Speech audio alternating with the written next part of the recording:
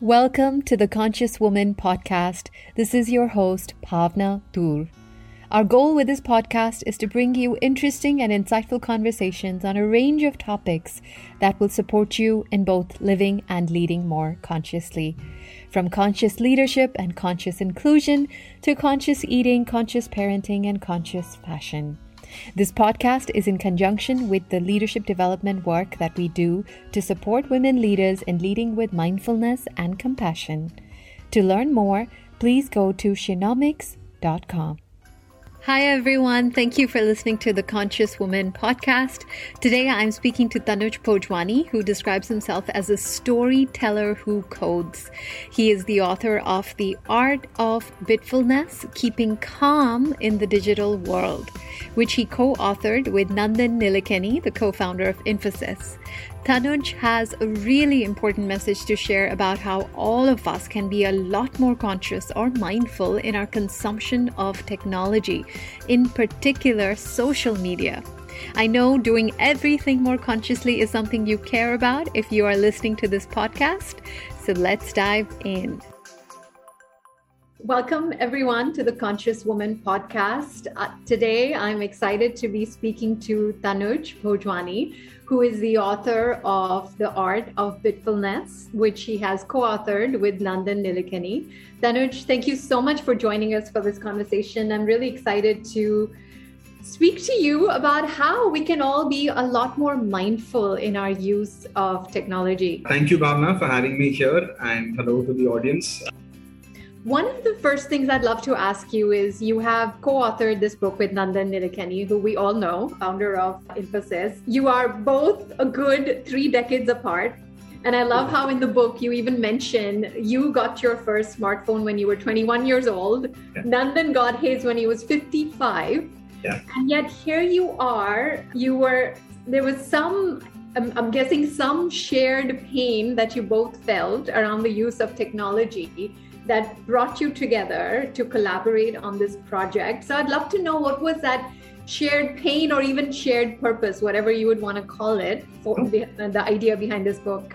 So you're right that both shared pain and shared purpose. The shared pain was surprising. And how this happened was in the pandemic. I think all of us were behind screens and only talking to and meeting people that way. And so was I. I've been working with Nandan for a while, but I think Nandan generally wanted to meet people in person as soon as the pandemic allowed it, as soon as we figured out that, okay, if you wear masks, maintain safe distance, meet outdoors, you can meet people. So in about, I would say, July or August of 2020, he started conducting these walks in the park. We're both in Kormangla and we used to meet around the park. Now, as opposed to, say, a Zoom meeting where if we manage to run out of things to talk about, we will disconnect, or more likely we'll keep talking at the end of the hour. In a park, if you had a certain piece of work and you finished it, you're still there, you're still walking. So both of us we had a 45-minute thing because it was his exercise slot. So we had a 45-minute walking time period. We finished what we had to discuss in 15 minutes. So now we have half an hour. Now what do you do? Obviously mentioned how nice it is to actually be out and meet somebody in person and talk to them, and how it resolved in 15 minutes, whereas in an online meeting, you would have thought it would have taken a longer time. And he was saying the same thing, that he's also felt a lot more engaged and productive when he's here. And I had this thought that, wait, aren't you supposed to be this like tech genius, etc.? I mean, you're also complaining about this. And he had the same reaction to me. He said, you're young, right? What if I thought you guys all like this Zoom stuff and all of this? Like, literally speaks like that. He says that, I thought that all of you guys would like this, and I was doing it because I didn't want to be excluded. And we both realized that the shared pain is that when you're behind a screen, you don't actually form connections. It's very tiring. I think that, say what you will, but you get to know somebody a lot more through non-verbal signals, through just reading their mood, etc. in person. And while technology can help us get past distance when we need to, I don't think it's our preferred way. The shared passion, of course, for us was that the world is going digital. Look, one way or the other, even right now what we're working on is saying that India is going massively digital. What matters is the shape of the economy, or how we're going digital. In the Western world, essentially all of this has been monopolized. Everything is coming together in the hands of a few companies. And we both care about that not happening for longer term outcomes. So the book is essentially a mix of these two. One is your own personal habits and also what can we do about this larger trend in society. Yes.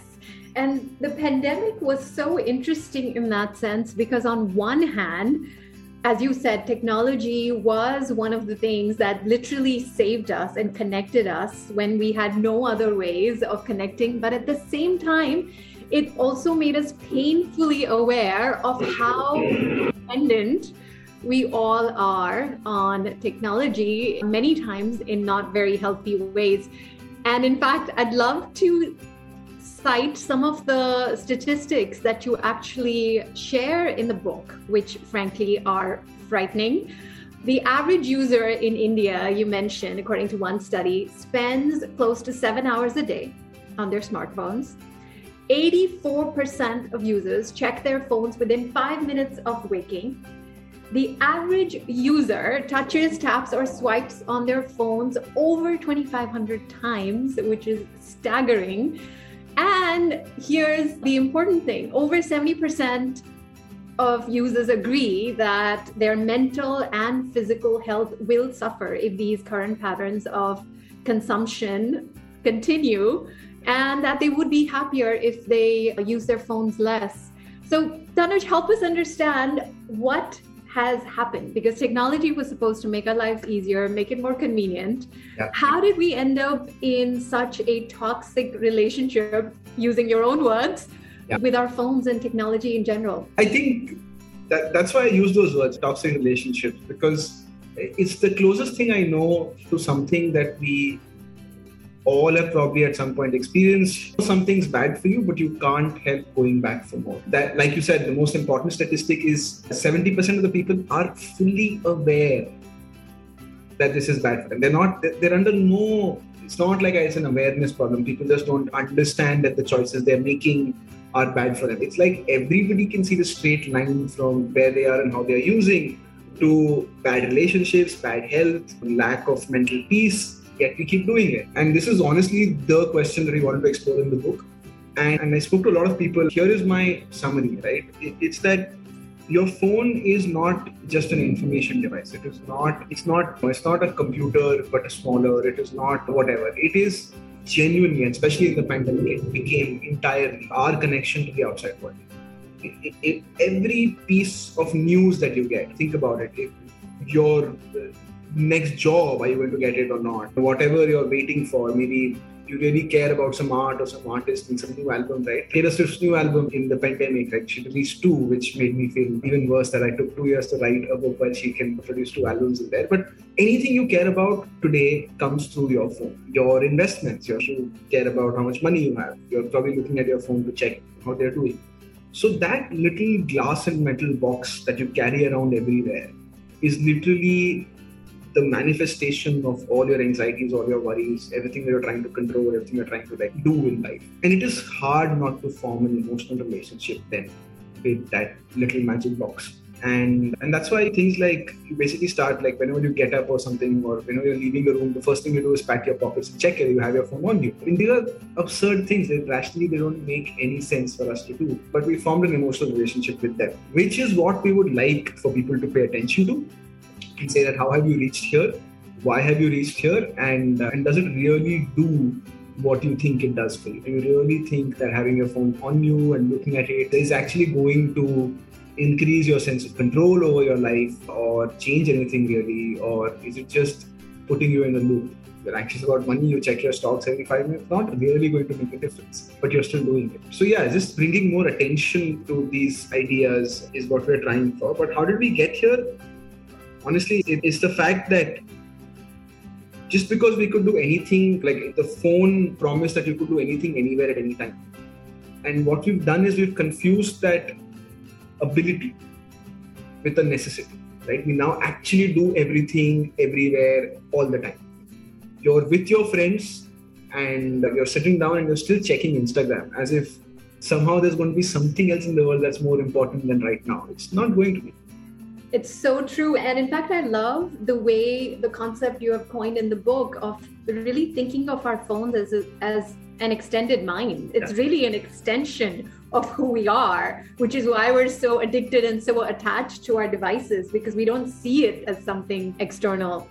So Tanuj, one of the things I really liked in your book is when we really look at this toxic relationship, we realize there are several players that have come together to create this perfect cocktail or crisis, as you mentioned in the book, and responsible for where we are today. And I'd love to talk about all of them one at a time. So you talk about the human brain, first and foremost, that is highly prone to distractions. That's the first thing. You talk about just the nature of the technology itself, which is so addictive. And then you also talk about just the system overall, the Silicon Valley startup world, which favors scale above all else, that has also perpetuated the crisis that we're currently in. So let's talk about this one by one, because each plays, as you talk about in the book, each plays such a significant role. And maybe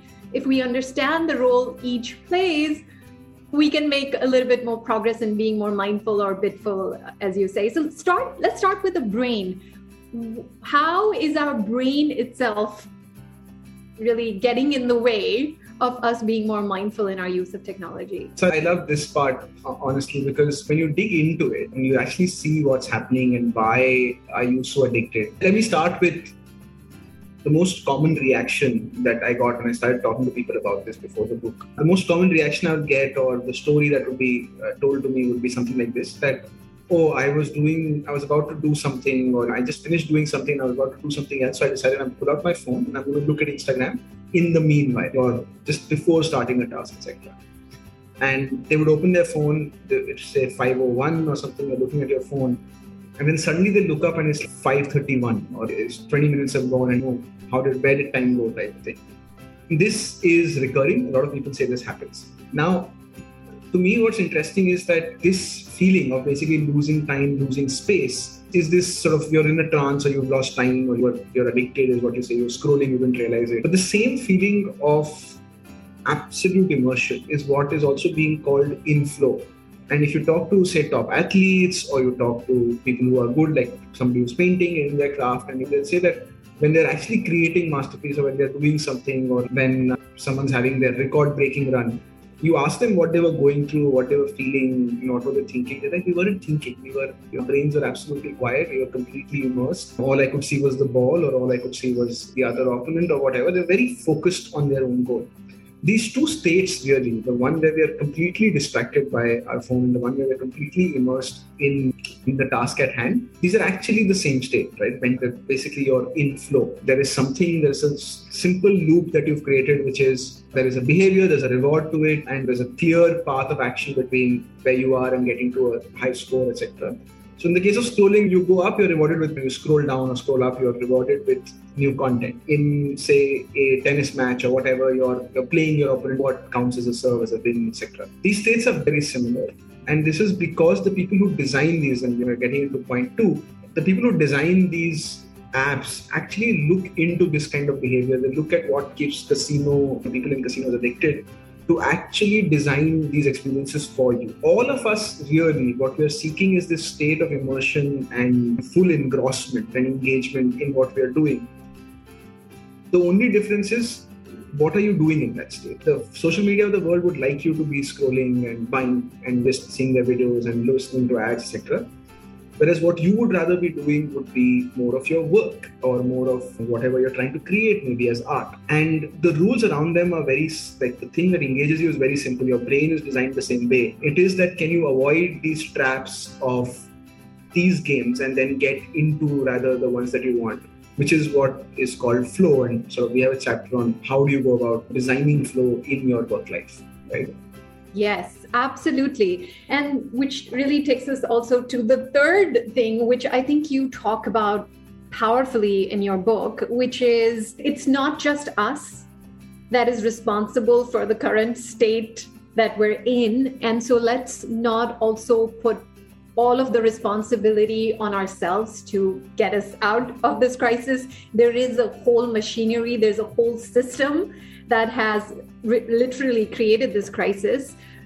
So help us understand, when we look at the collective, which you talk about quite powerfully, looking at the individual responsibility as well as the collective responsibility, what are some things we should be aware of there? I think, to me, the biggest challenge right now is cultural, right? What's happened is that I used to, in fact, we're trying to put this number together. Back in the day, back in 1999, 2000, people coming out of engineering colleges, almost all of them wanted to go abroad, right? Like uniformly. None of them wanted to stay. By the late 2000s, this was peaking, but then there was some jobs, say jobs in finance or consulting or some other where people wanted to stay, right? And IT services also came along and people wanted to stay for a while. I would say by 2009-10, the crisis happens and now people don't want to go abroad as much. If you go back to campuses today and you ask people what they want to do, they all want to start startups. Everybody just wants to be the next Elon Musk or what have you. And I find, and this last year we've seen Shark Tank come onto TV. We've seen just the news. Most of the IPOs this year have been tech. So basically, startups have become this culture, right? And in this culture, there's only one sort of underlying figure that matters, which is that, how big you are, what's your valuation. And it's strange that things across categories are compared in that same breadth, right? A financial services firm, a fintech firm, it's in the business of money at very low margins. So take their top line numbers, they're obviously going to be at least tens of billions of dollars, if not hundreds of billions of dollars, because they're making about 60 bips, they're making 0.6% on that or less than. And therefore their top line numbers are different, right? And e-commerce thing is you're actually selling, but the value add in what you do and your cost structures are very different.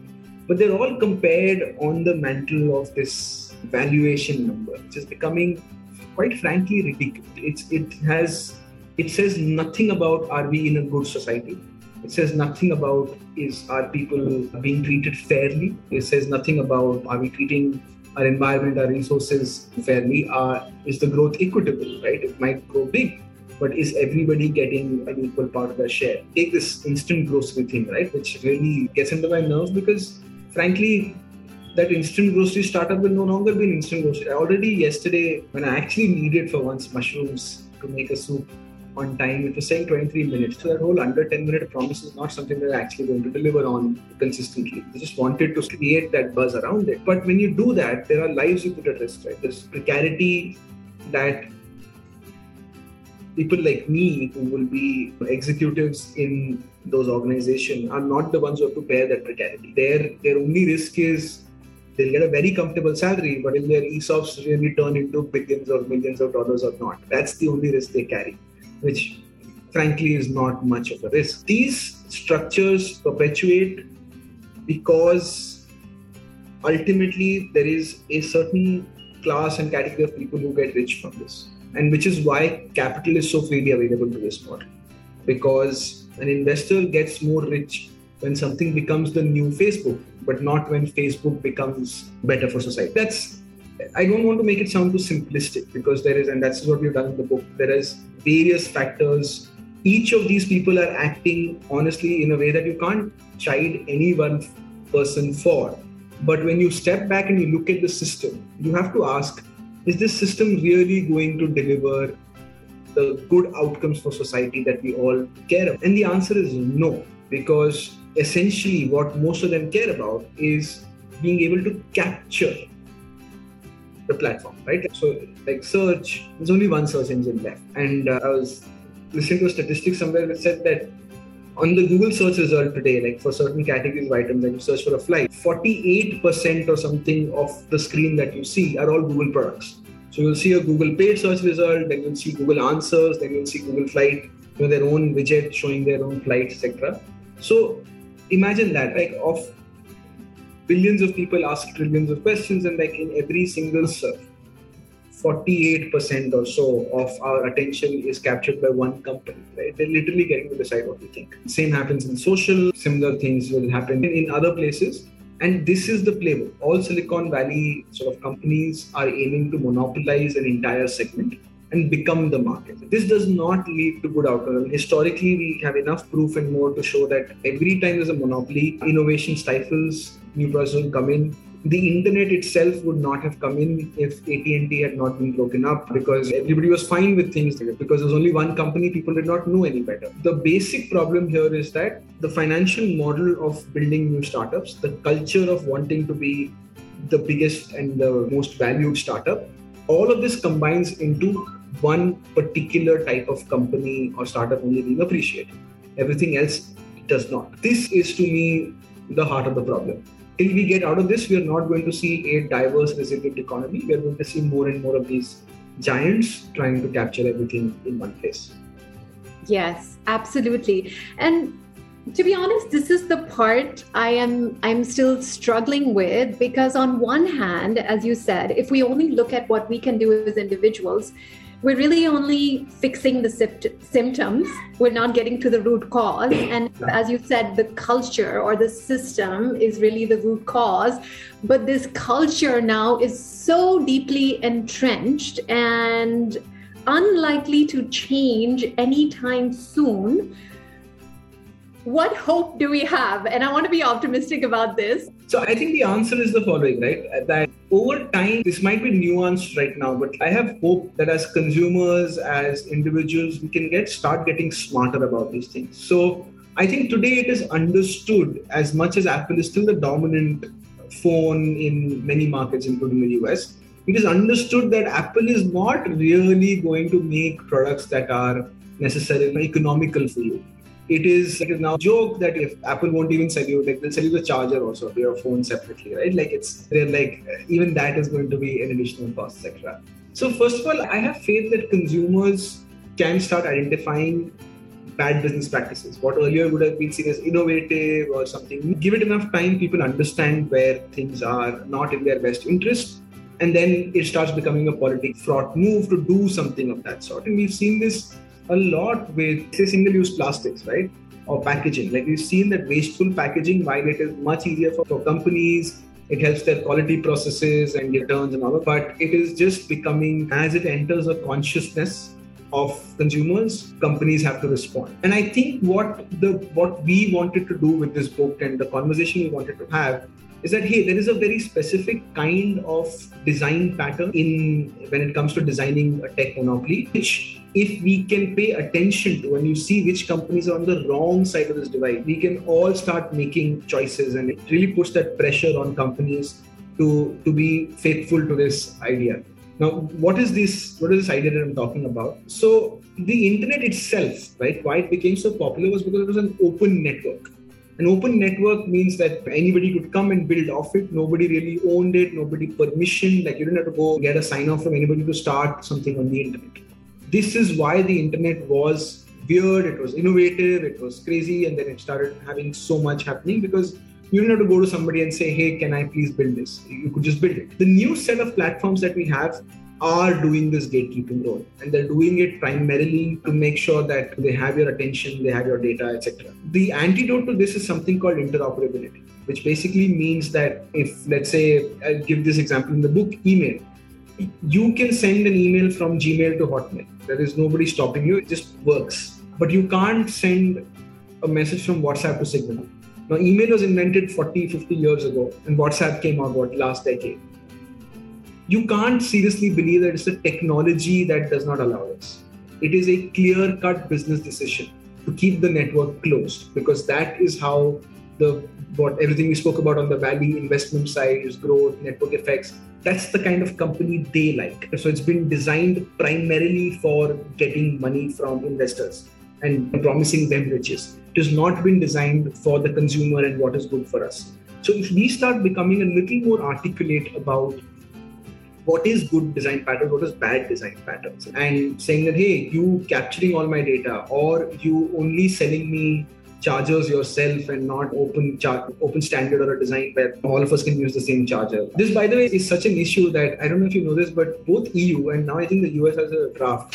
It's come up with an actual bill, an actual law which says all devices must use the same USB-C charger. This is an actual law in the EU right now. And they're talking about a right to repair, which means that you can't only offer me replacements and cost me more money. I have the right to repair my device and reuse them. All of these choices, if we can understand and more people are aware of, I really believe that we can solve this. Interoperability is a big sort of blow to the current business model of capture. And what gives me hope, I'm just going to finish with this, is that in India, we've actually demonstrated this. We've actually demonstrated this with UPI. UPI is an interoperable network. It is doing 6 billion payments a month, which, by the way, is more than anywhere else in the world by 50%.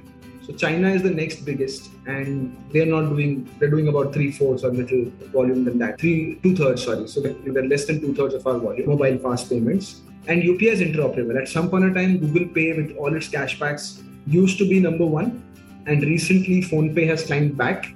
And this competition I expect to keep going. WhatsApp is now getting into the mix. An interoperable network really allows for people to compete on merits rather than compete on how many people did I capture. Yeah, I hope that gives you some hope. Yeah. I know it doesn't sound very easy, but we genuinely believe it can happen. Yes, small rays of hope here and there. That's definitely good for all of us to know.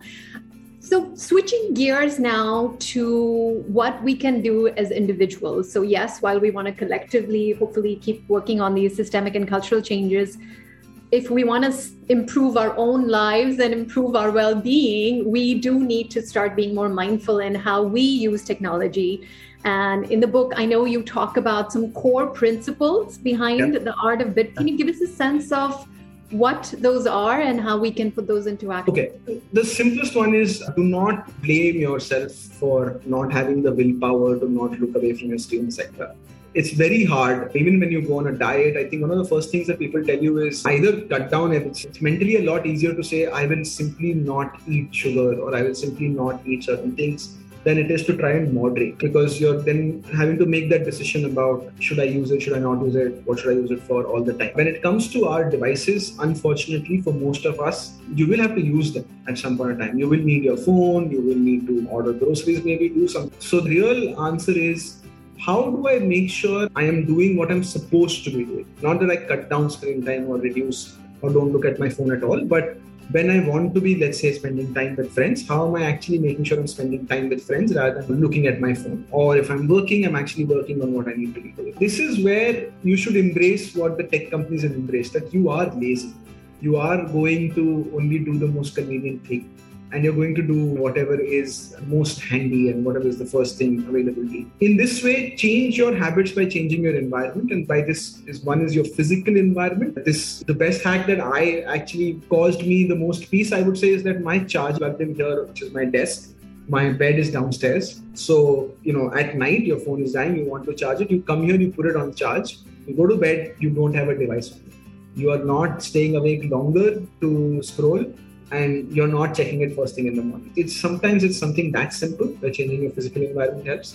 The other is you can change your digital environment. If you look closely and hard at what exists on your computer and on your phone, so one thing that I strongly recommend is on your laptop also, for example, if you find yourself distracted when you're there, you're supposed to write some document, but you will find yourself not on Facebook because you take yourself seriously, but you will start checking your email, right?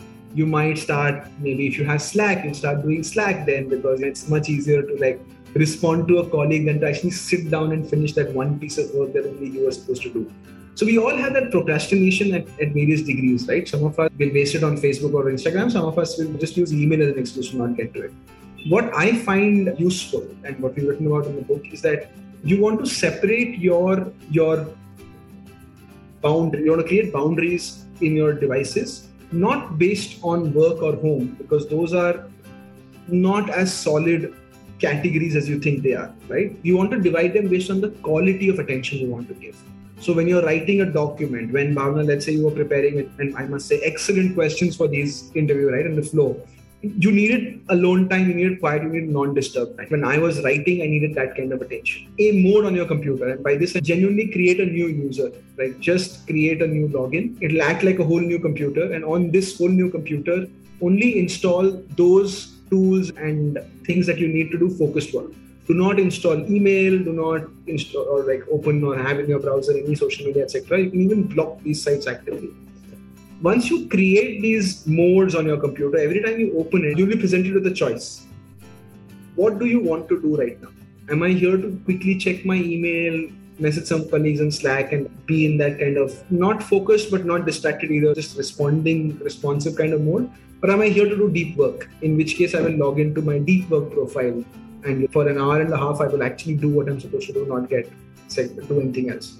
The reason why we found that this works and we tried with a bunch of people is because honestly, if everything is a click away, you won't even realize. If any of you were smokers, you'll notice that most smokers will complain that they don't even realize when they lit that cigarette. It's such an involuntary action to reach into your packet and put one in and light that cigarette.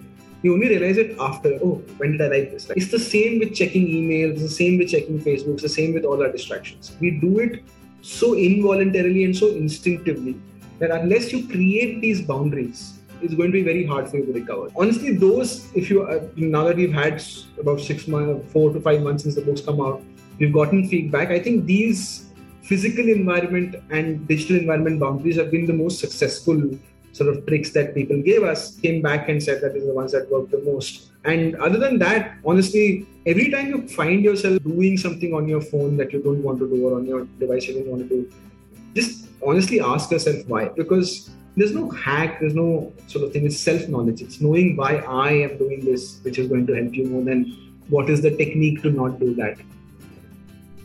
Brilliant. What I love about all of the solutions you've shared is that it's coming first and foremost from a place of acceptance of both the nature of our mind or our brain as well as the nature of technology. And it's working with that rather than against it. It literally leveraging how things are and using them to work in our favor rather than falling prey to these forces that seem so strong. In fact, one of my favorite quotes from your book is around working with designing our environment. And if I could just read this out because I love this. If we design our environment around who we are instead of who we wish we were, we can guide ourselves towards making healthier choices automatically. Yeah. I mean, isn't it true? I feel like my to-do list from a few years ago used to be more ambitious than I am. The things we set out to do, the things we believe we will do, we really overestimate what we're going to achieve in a day or in whatever. But at the same time, we don't appreciate enough the sort of compounding effect of consistency, of just taking a simple step and doing it consistently. It might be boring, it's not life-changing. I get this, the reaction that I love the most is, so I've recently lost a lot of weight. I lost about 30 kilos and then people ask me who've not seen me in a while and they ask me, what do you do? And I said, I ate a simpler diet and I ate it on time. And their first reaction is, that's it. And I always get perplexed by that because it's not easy to stick to a diet and to like actually stick on time. So it's not, so they're underestimating even that simple habit, etc. But at the same time, they refuse to believe that something so simple, just done consistently and over time, can have such a profound effect. And I think that's all of our problems. We all keep looking for a holy grail or a secret or a very BuzzFeed, like here are 10 things or here are 4 things that will make you Elon Musk or something like that. But none of them is going to work, right? There's another line in the book which sort of I used to introduce the section on individual change. It says that you don't need a hack. You don't need hacks. You need a system. And this system only works if it's designed around you. It's my system is my system, but what works for you is what will help you. So I hope the book acts as some sort of guide for people to create their own system rather than like here's my system that will work for you, guaranteed results or money back. I'm making no such claims. Yes. And in fact, I do love that you make that point as well, that it's not about limiting our use or going on a digital detox, but based on whatever our consumption patterns are, how can we make these small changes, as you said, to come from a more healthier place or a more mindful place so we can have a better relationship with technology. Brilliant. Tanuj, what is the next thing that is most exciting for you? And for anyone who's watching or listening to this, if they want to support your movement around mindful use of technology, how can they help? Honestly, to me, I tell you, it's not going to be coherent, right? Like what I'm about to tell you is not going to be, I wrote a book, so now I have a podcast, now I have a course, and I'm doing none of those things because I'm really not doing this to make money out of this. And honestly, writing a book is, there are various other ways in which you can make more money and do. It's genuinely because we wanted to talk about this. And at least I wanted to put a stake in the ground and say, look, this is where we are and it's not healthy. And I wanted to make that point. What I'm doing next, what I'm hoping to do next is that I'm trying to counter a very specific emotion that I find on social media happens, which is that most social media is, or most people who are influencers, or whatever they are, they try to show you a very polished life, right? So if you follow a fitness influencer, they're already they're out there, they're really doing it. If they can lift whatever weights and they can do so much, etc. You go yoga, right? And there are people who are doing headstands all over the place, etc. Fashion influencers, they have everything. I think somewhere in that, and we know this, we've seen research, Facebook, the papers that came out last year, it pushes a lot of negative self-image, right? Because people really think that they can't do this and, oh, I'm not good enough, I'm not hot enough, I'm not whatever enough, I'm not funny enough, I can't dance well enough. It's mostly that self-assertion. So my personal project for the next few months is that I'm trying to start a page where I take things that I am essentially shit at, like really bad at, and I'm just going to do it till I get better, like to a reasonable degree. And I'm going to document or trying to document that part of the journey, that actually you put in the hours and you put in the effort, it goes somewhere. And people want to document just the end, or maybe even if there's a change, they want to document it as a montage and show that, oh, everything changed. So that, I think somewhere culturally instant gratification ideal from social media, the things where we compare ourselves to others and we don't pay attention to the struggle. We don't pay attention to things that we will have to go to. If you're in this space, if you're somebody who's young and listening and you want to be something, you want to write a book maybe, etc., or you want to do something else, I highly recommend to you look at something called, or hear something called The Gap by Ira Glass. It's a very short 2.5 or 3 minute extract from an interview.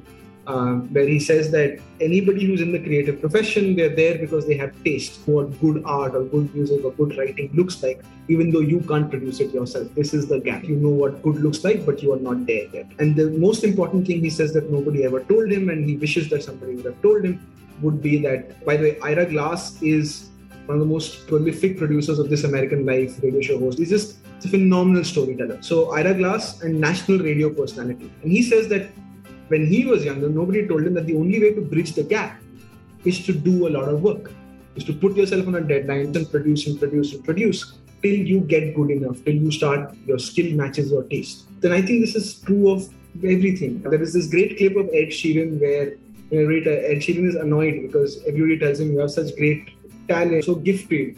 And he's like, no, I'm not. I used to be really bad when I started. And he plays an audio recording of himself singing back when, and he genuinely is terrible in that clip. Like he genuinely can't sing. So I think that's what's next for me. Like I really want to, I don't know how I'll do it, where it's going to happen, so I'm still figuring that out. But I'm trying to put this message out there that it is okay to be terrible at things because you can be better, and you just have to stick to it, which I think people don't realize anymore. Yes, that's probably what's next for me. I don't know what I'm doing career-wise. This is my sort of personal project, but yeah, this is what it is. I think that's fantastic because you're so right. I think so many of us put so much pressure on ourselves to only reveal ourselves once we've mastered something or perfected something. Yeah. Whereas in fact, how you truly connect to your audience or to anyone is when you make yourself vulnerable and show yourself as a work in progress. So hats off to you if you can pull that off and inspire. I'm sure you will inspire many others along the way as you do that. So all the best to you. Where can people find you or follow you and join this movement? It's strange because I really don't do a lot on social media, but if I do something, I make it a point to at least tell people that I am. I'll be honest with you, I am more than happy to have one-to-one conversations with people. So the best way to find me might be my email. If you just send me an email to tanuj@bitfulness.com, that's bitfulness.com. If you just send an email, I'll probably reply.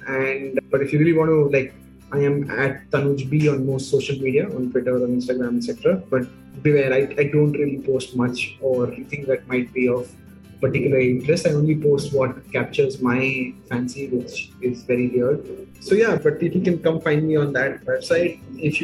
I hope the book is of some relevance to the people who are listening in, and if you like the concept, if you want to talk about anything there in particular, then I'm more than happy to reply on the email. But even otherwise, if you want to just shout about maybe this project about getting better at social media, right? Getting better on social media, yes, not at social media, I'd be happy to talk to anybody about that. Excellent. Final question for you, Tanuj. One of the things we really emphasize with our work at Genomics when it comes to consciously living and leading is that you be very conscious about the values that you are living or leading with. So what would be a core value for you that you absolutely wouldn't compromise with, something that is very central to how you live? And that's a very deep question, because when you think about this, you have to be humble and say that it's not that I've always been true to it, but I really want to be able to be considerate, right? To be kind and to understand that your perspective, your worldview, your facts are not necessarily true for everybody else. So in every interaction, have that amount of grace to be fair to people, to show kindness. They may not know something, they may not have the same sort of culture or background relevance, and to really therefore be open and tolerant to and have the patience for every interaction. Because I really feel we've lost that kind of patience for each other and that ability to really talk to somebody who's different than you. And I genuinely believe everybody is inherently good. I don't know of people who are evil. I know of people who are hurt, but I don't think anybody is an evil or a bad person. Sometimes you have to do a little work to find what is good about them. Beautiful. And I think the ideas in your book are will definitely support people in being kinder in their interactions with each other online and offline in all ways. Highly encourage anyone who is listening to this to pick up The Art of Bitfulness. I think it's such a relevant book for our times, and for anyone who cares about our future individually and collectively, it is such a great conversation to be a part of. So Tanuj, thank you so much. It was such a pleasure speaking to you, and wish you all the best with all the initiatives that you're going to be working on in the future. No, thank you, Bhavna. I really appreciate that you took the time to be in and then pick out your best quotes, etc. This was a really well done interview. I again congratulate you, the little world you created. I honestly did not. I only got a chance to interact with it recently, but everything I've seen so far has been highly impressive. Thank you again for having me, and luck. My pleasure. Thank you so much. Thank you for listening. I hope you found the conversation to be insightful. If you did, please do leave us a review, as that would be most helpful in helping others discover this podcast as well. To learn more about the work that we do, please go to genomics.com. We look forward to having you tune in again for future episodes. Until then, may you be well, may you be happy, and may you be at peace. Like this Sochcast? Tune in for more with the Sochcast app from the Google Play Store.